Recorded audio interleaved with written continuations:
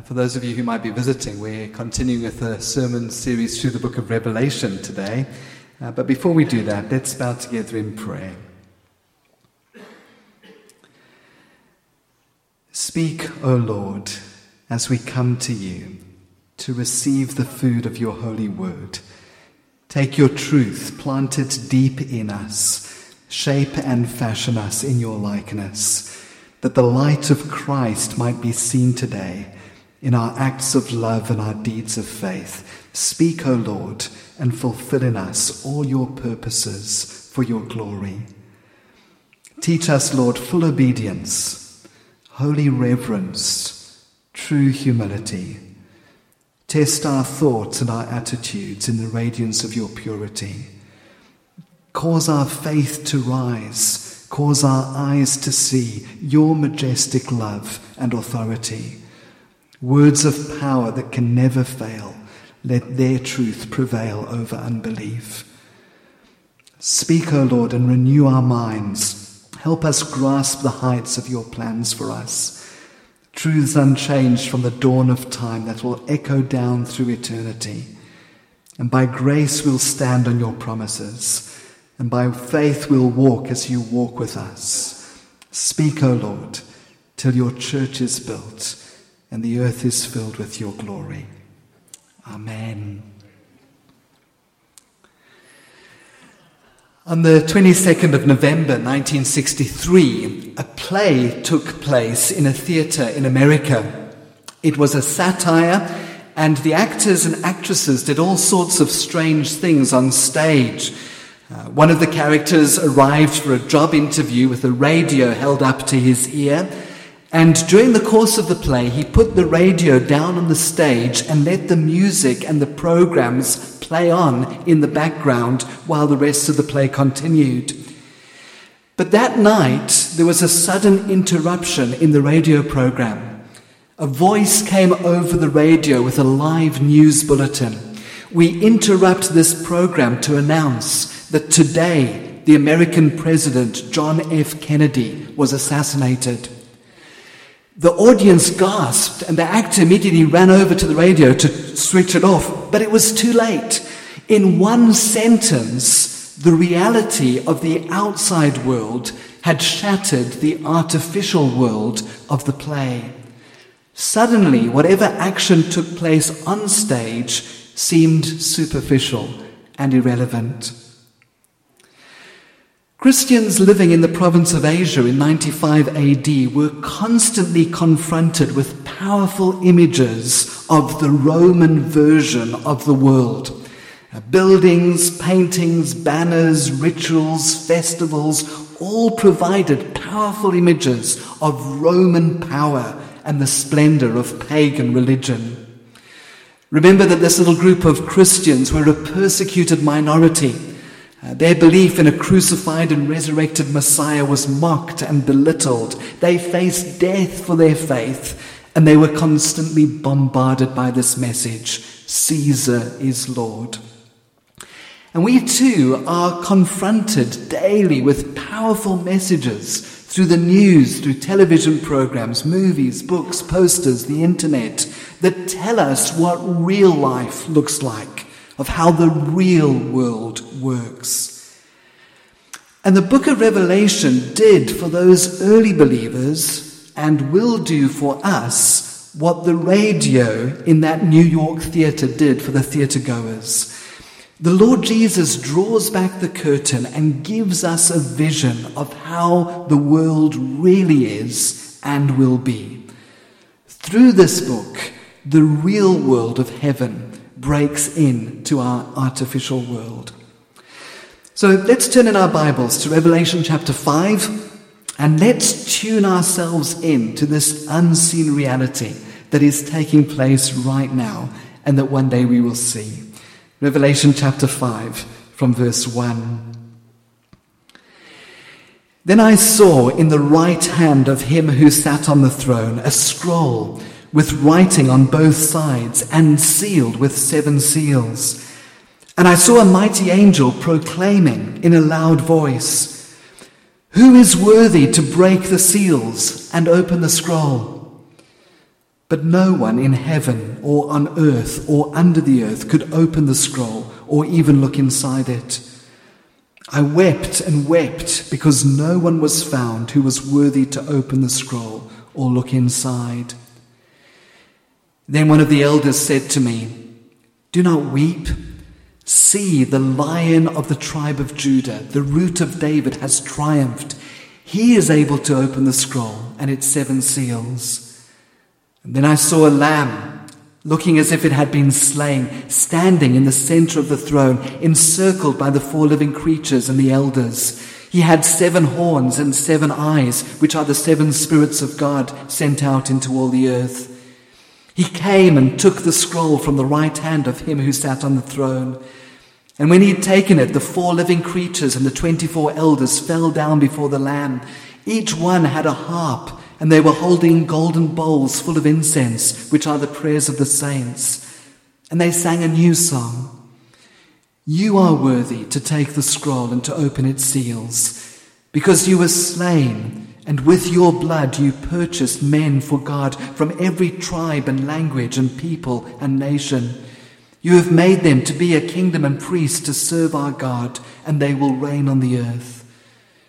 Then I looked and heard the voice of many angels, numbering thousands upon thousands, and 10,000 times 10,000.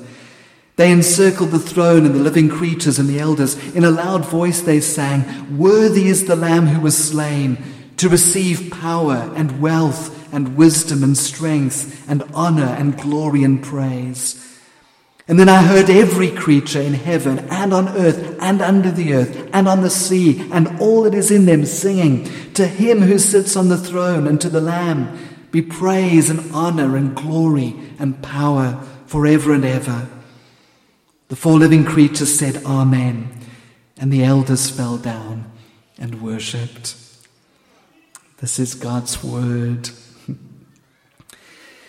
So Revelation chapter 5 is really scene 2 of a much larger vision that stretches from chapter 4 through chapter 6. And last week we had a look at scene 1, which is really a summary of the Old Testament picture of God, the Almighty, the creator and the sustainer of all things, seated on a throne that is personal, powerful, pure, permanent, and perfect. Revelation chapter 5 is now scene 2 of this vision, and it really summarizes the New Testament picture of God. And as we go through these verses again in greater detail, I think we'll see, if we haven't already, that this vision is equally astounding and awe-inspiring, and ultimately leads us to worship. We'll do what we did last week. We're going to take a step forward and look at just some of the detail of the vision before stepping back and looking at it as a whole and considering what it might mean for our day-to-day lives. So in verse 1, the vision moves from this great picture of God on his throne, and it zooms in on the right hand of God. John says, "I saw in the right hand of him who sat on the throne a scroll with writing on both sides and sealed with 7 seals." The scroll represents God's plan and purpose in human history.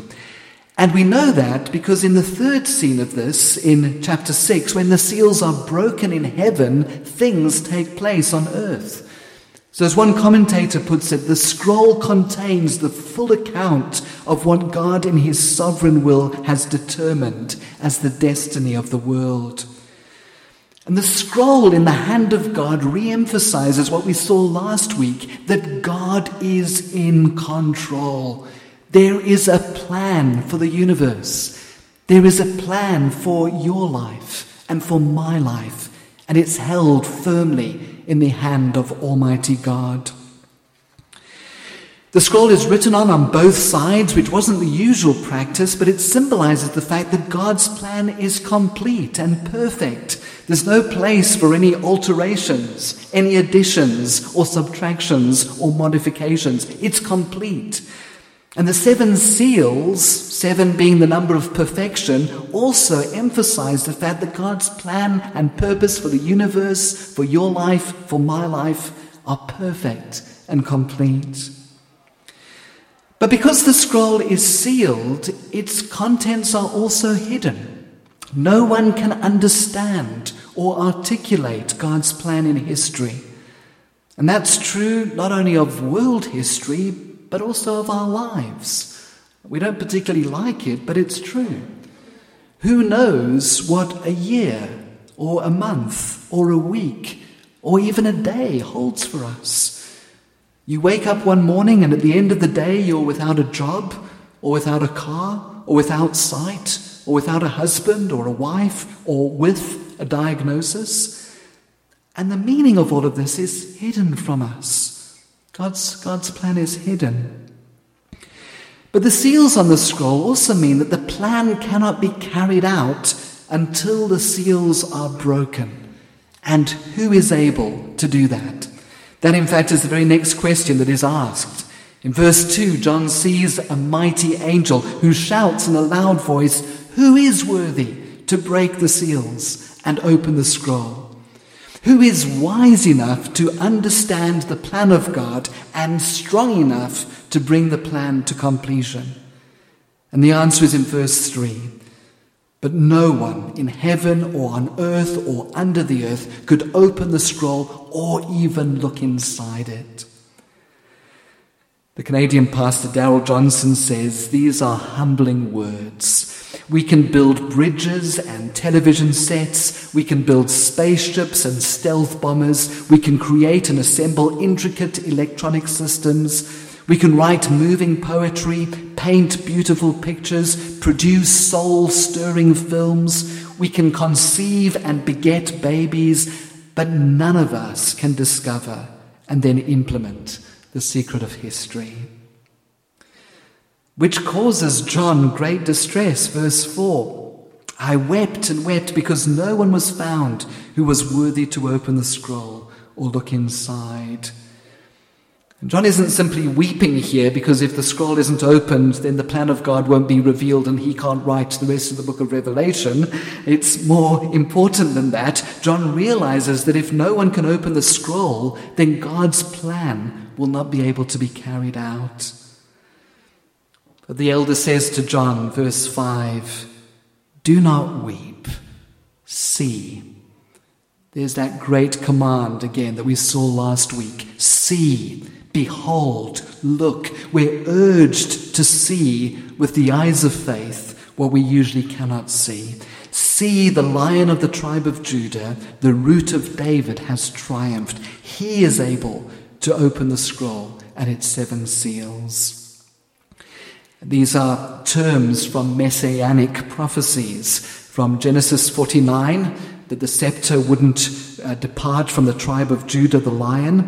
And from Isaiah 11, that the Root of David would strike the earth with the rod of his mouth, with his breath, slay the wicked.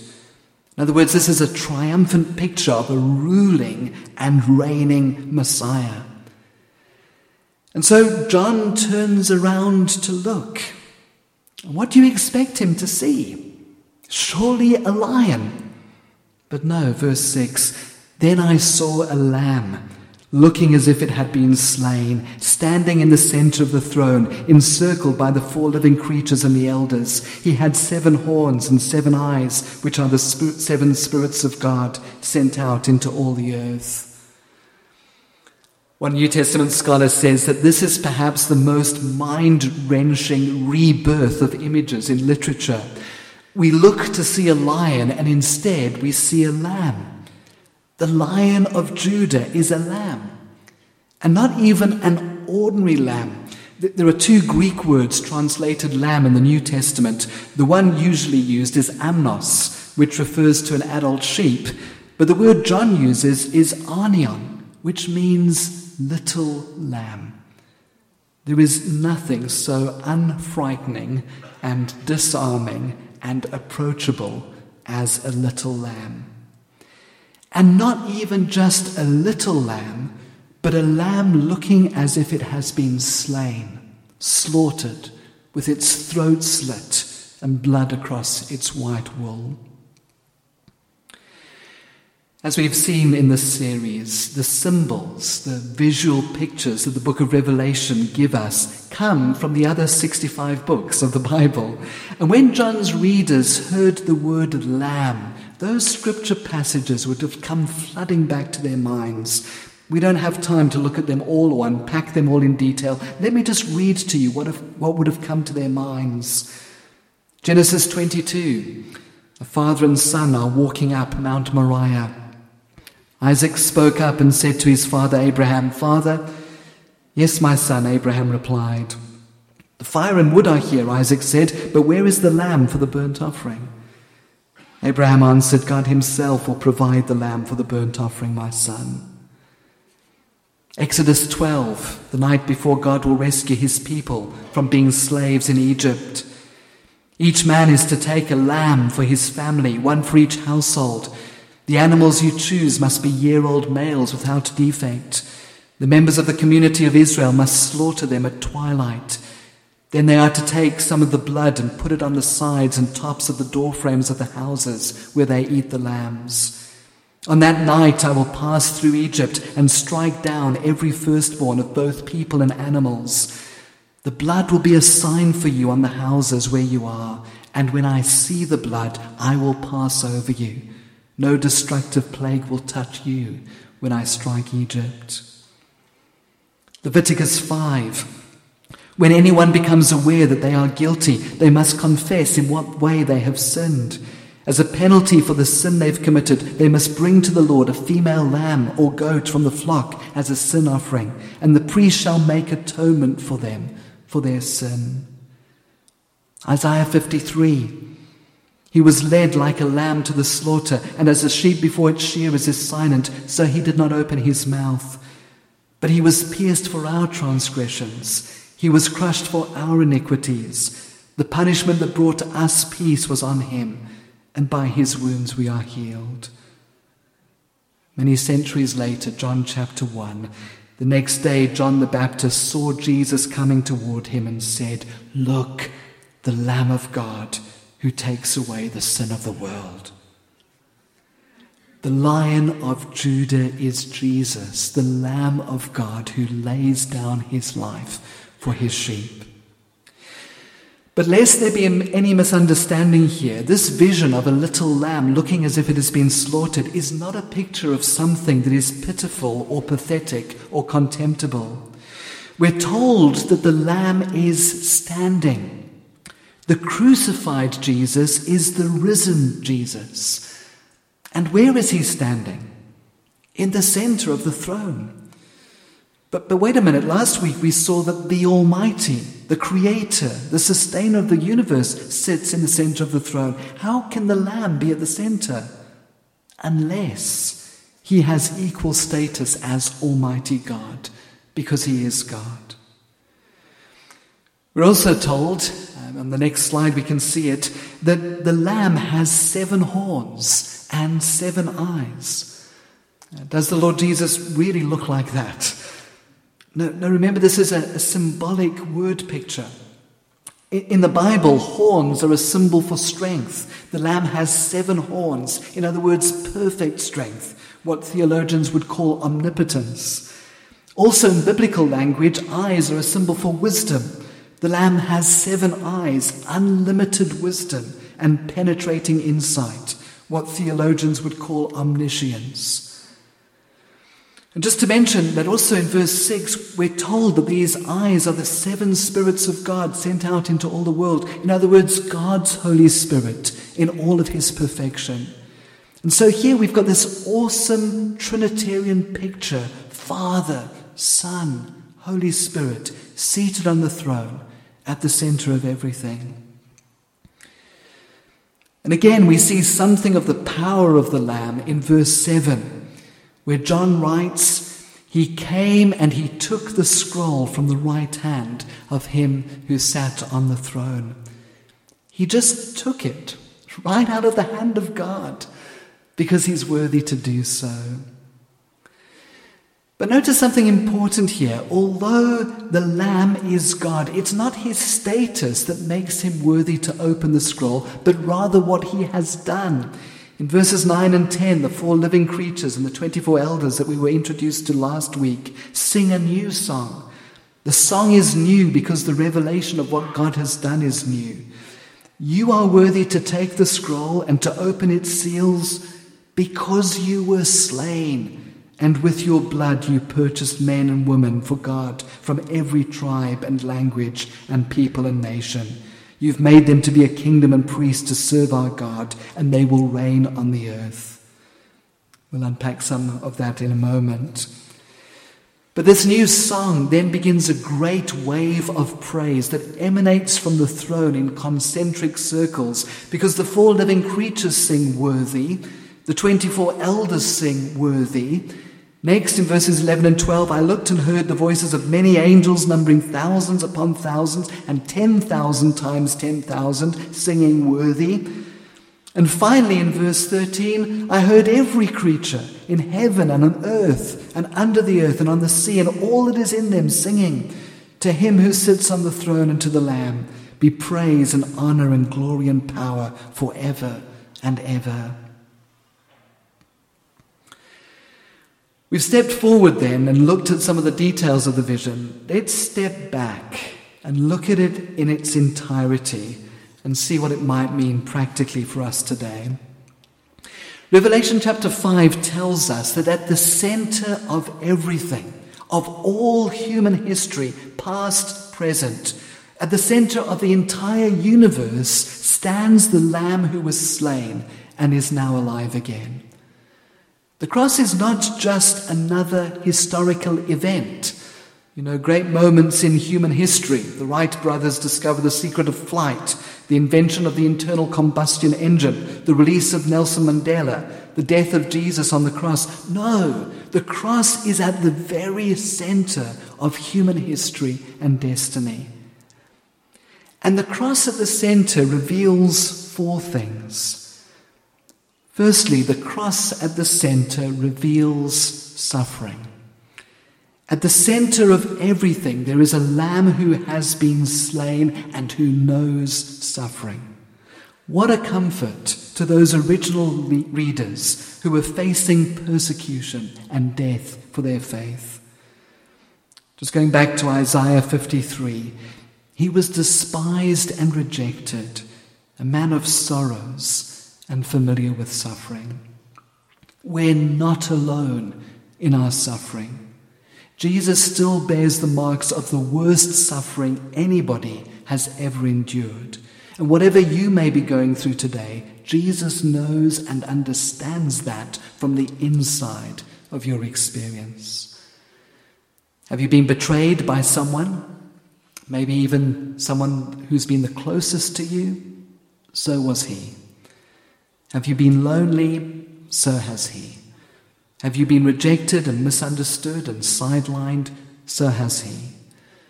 Have you been destitute? So has he. Have you been abused?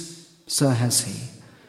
Have you lost someone close to you? So has he. Have you faced death? So has he. And in your darkest time, have you found that your prayers have gone unanswered? So were his. May this cup be taken from me, yet not my will but yours be done. His prayer went unanswered. The cup was not taken away. And from that darkness have you cried out, God, where are you? Why have you abandoned me? So has he. Jesus has been all the places you have been. He's been in the darkness you are in right now, and even more.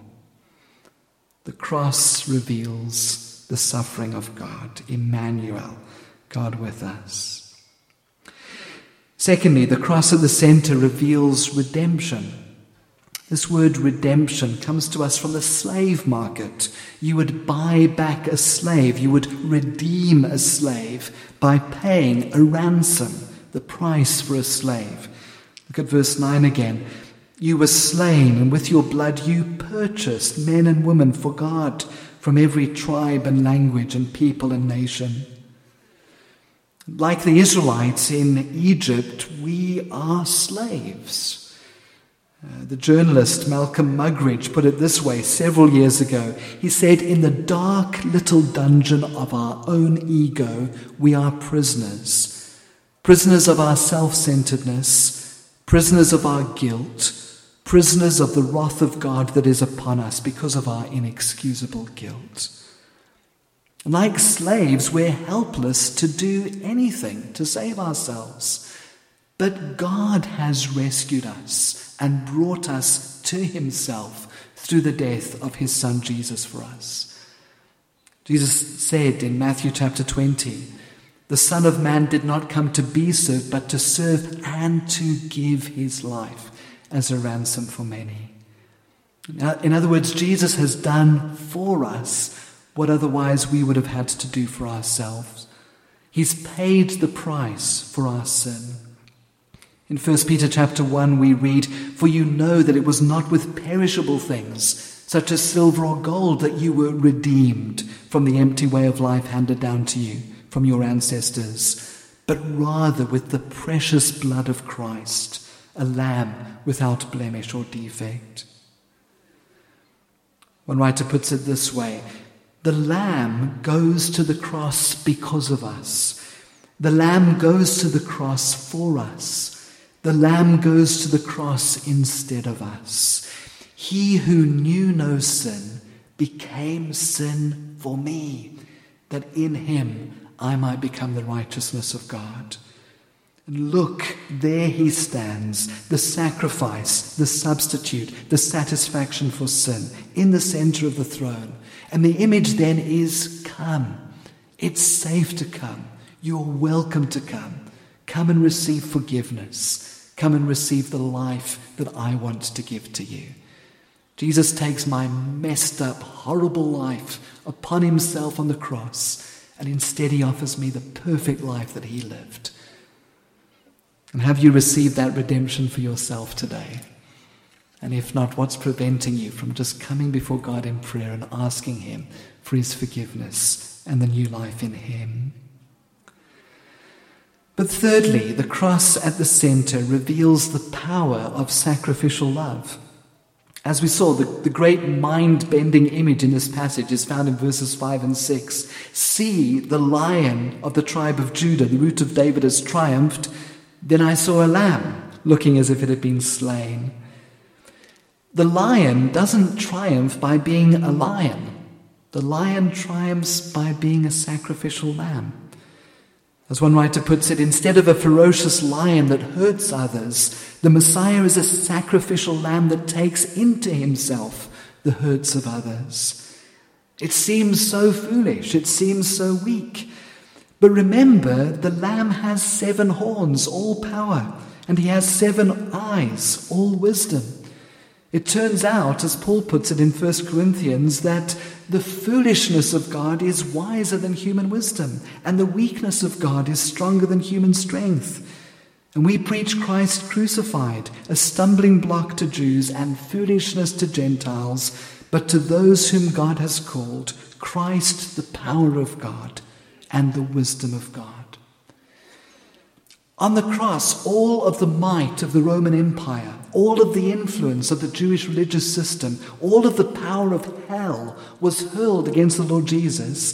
And he seems so weak and pitiful on the cross. But what the cross did was to take all of that power and use it against itself to its own defeat. The power that triumphs is the weakness of sacrificial love. But here we don't simply see the power of sacrificial love, but also the pattern of sacrificial love.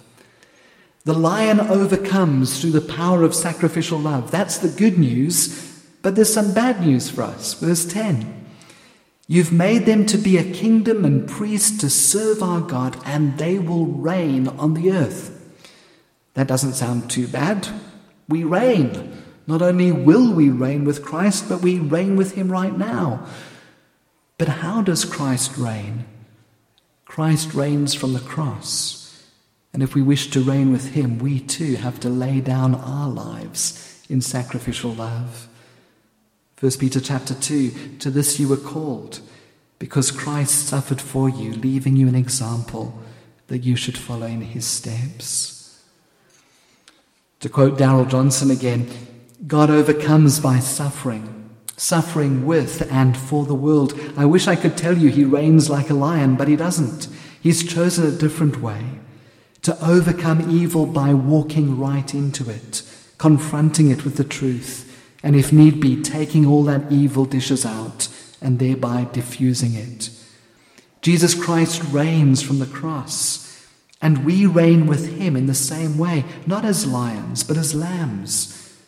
The cross is not only the ground of our salvation, it is also the pattern of our salvation, the way of our salvation. The cross is the throne from which he reigns, and he calls us to join him on his throne. He calls us to take up our cross daily. It is the way he makes the kingdom of heaven come on earth. Listen to the cross-shaped sacrificial love that Jesus calls us to. Love your enemies. Do good to those who hate you. Bless those who curse you. Pray for those who mistreat you. Forgive 70 times 7. Be the servant of all.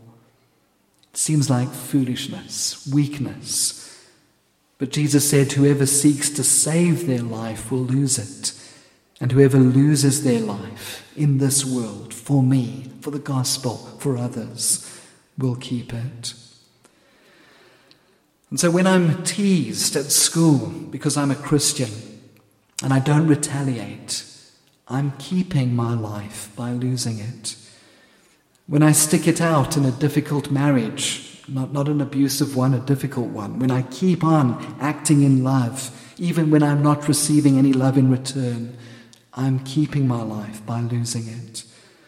When I don't walk out on a difficult relationship, but keep on protecting, trusting, hoping, persevering, I'm keeping my life by losing it.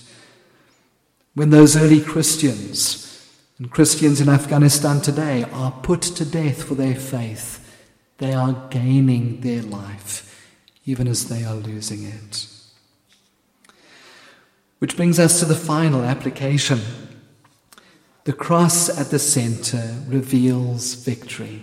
Verse 5 again. See, the Lion of the tribe of Judah, the Root of David, has triumphed. To quote Darrell Johnson one last time, the church enters the battle with evil, not in order to win, but because Jesus Christ has already won. The major battle of the war has already been fought. It's just a matter of time until the war is ended. The final outcome is not up for grabs. Nothing can dethrone the enthroned Lamb. Nothing can finally thwart his will to bring about a whole new creation. Paul writes in Colossians chapter 2, and having disarmed the powers and authorities, he made a public spectacle of them, triumphing over them by the cross. One New Testament scholar reminds us, those who think Satan rages because he is invincible will give up in despair. But those who recognize that Satan rages on earth because he's already lost in heaven and is now desperate, have reason to resist him, confident that God will prevail.